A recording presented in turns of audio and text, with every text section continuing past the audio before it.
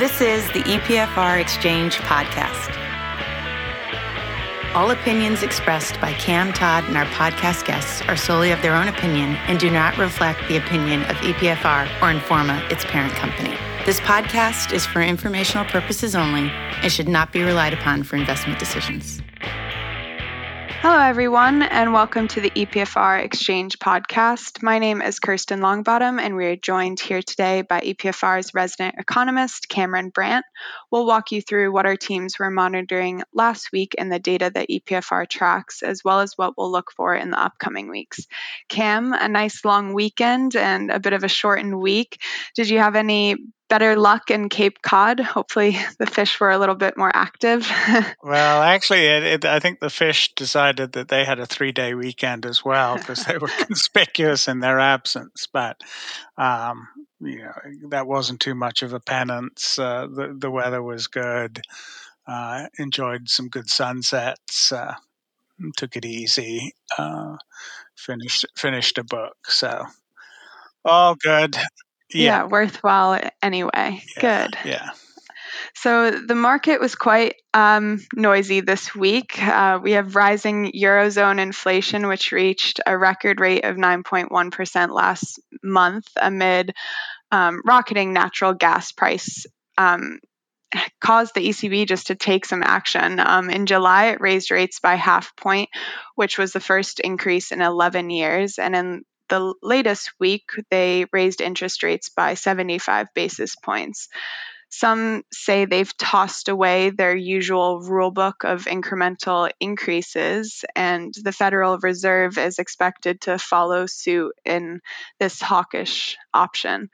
How are we seeing this reflect in EPFR tracked fund flows? And do you think it's possible for the ECB or Fed to overdo monetary tightening? Well, last week we talked about anticipation of pain. This week, some of that anticipated pain actually arrived. In the European context, there's so many issues that need to be dealt with.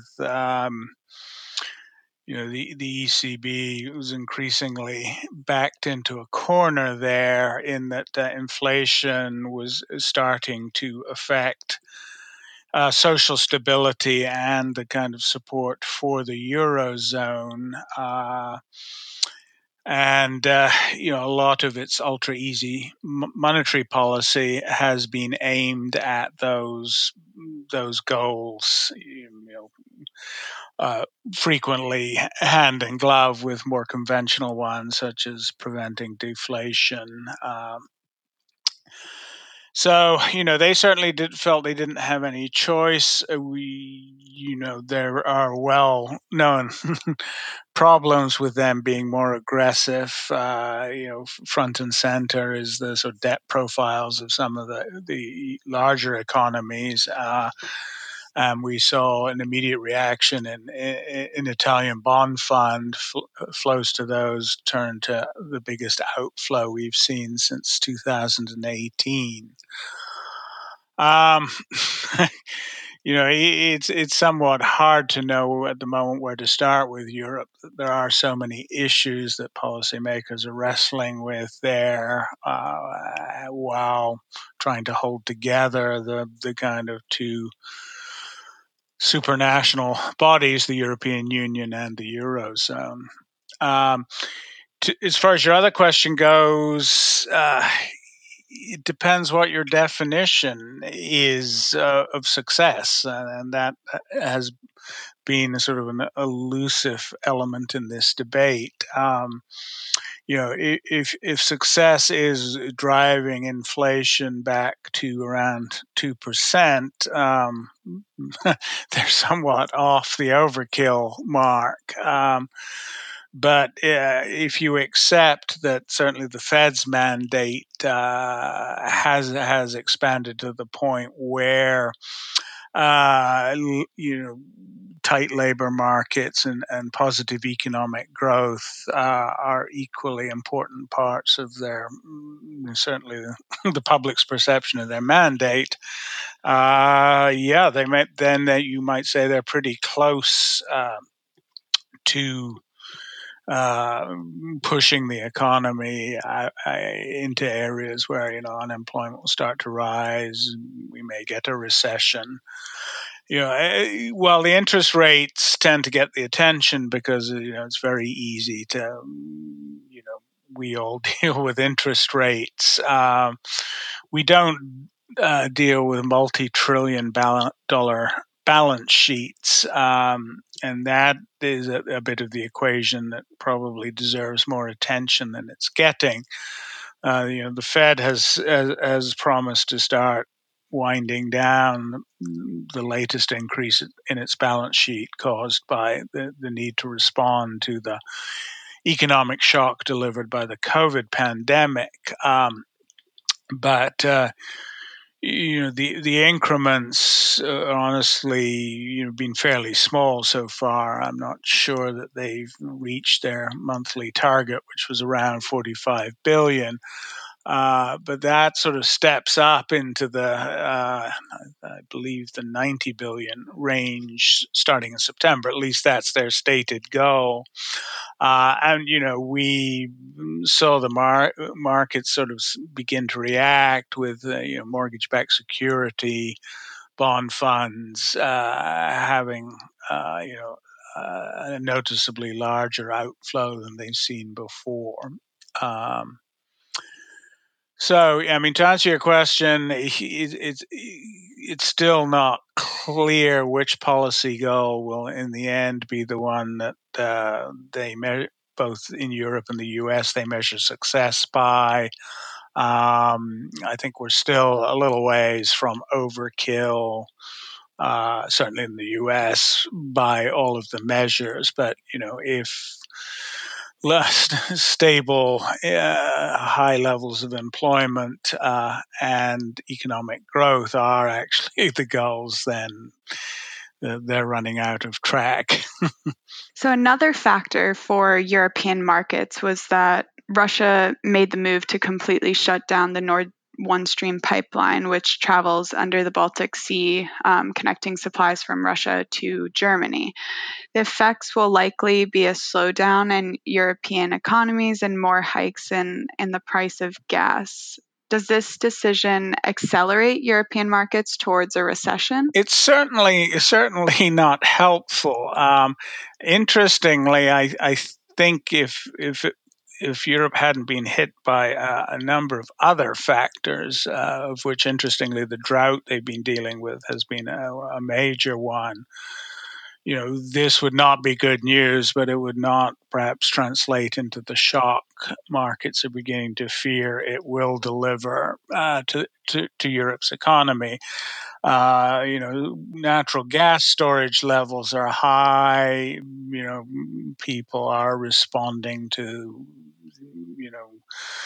pleas to use energy ever more thriftily, and they're certainly getting price signals to that effect. So, I think we'll certainly see some demand destruction. Unfortunately, what has happened with the drought is that it's exacerbated some of the energy and transportation related issues. It's made it harder for France to keep its operational nuclear plants at full steam. It's complicating transportation of stuff, including energy in Germany. The Rhine now is not able to fulfill its usual volumes. But people tend to be more resilient than you think. Europe has lived through some fairly serious energy shocks in the 1970s, and it certainly wasn't pretty. But people do respond. And there's obviously some wild cards. If we have another mild winter, it won't be good. It'll certainly cause some economic growth, but there is a fairly wide range of scenarios here, from worst case scenario, which is that global energy supplies remain incredibly tight. Non-business demand is pushed higher by a cold winter, et cetera, and then there's the more benign ones, which is that sources of supply outside of Russia continue to ramp up. A milder winter doesn't put as much stress on stocks from residential users. I think it's still a little too early to tell. It will play out, I guess.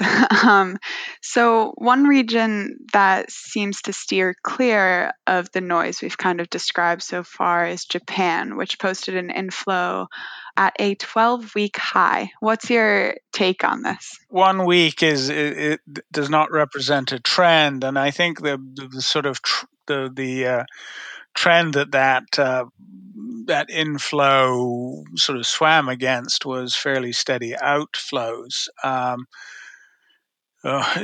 Japan is not helped by Chinese economic weakness, and if you throw in the fact that the central bank in its second largest market, the U.S., is making a lot of hawkish noises, which could translate into diminished growth and appetite for Japanese exports. Some of the issues it is dealing with aren't going to go away.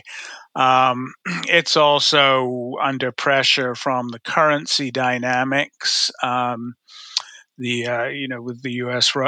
ramping up interest rates, the dollar continues to strengthen against the yen.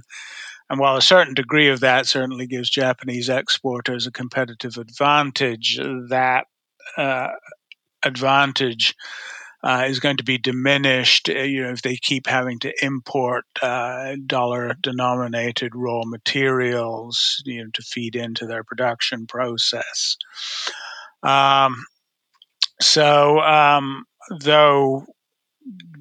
there's definitely Japanese equity that offers value and still, good brands. I think that Japan is not as much of an outlier in terms of being able to avoid some of the pain.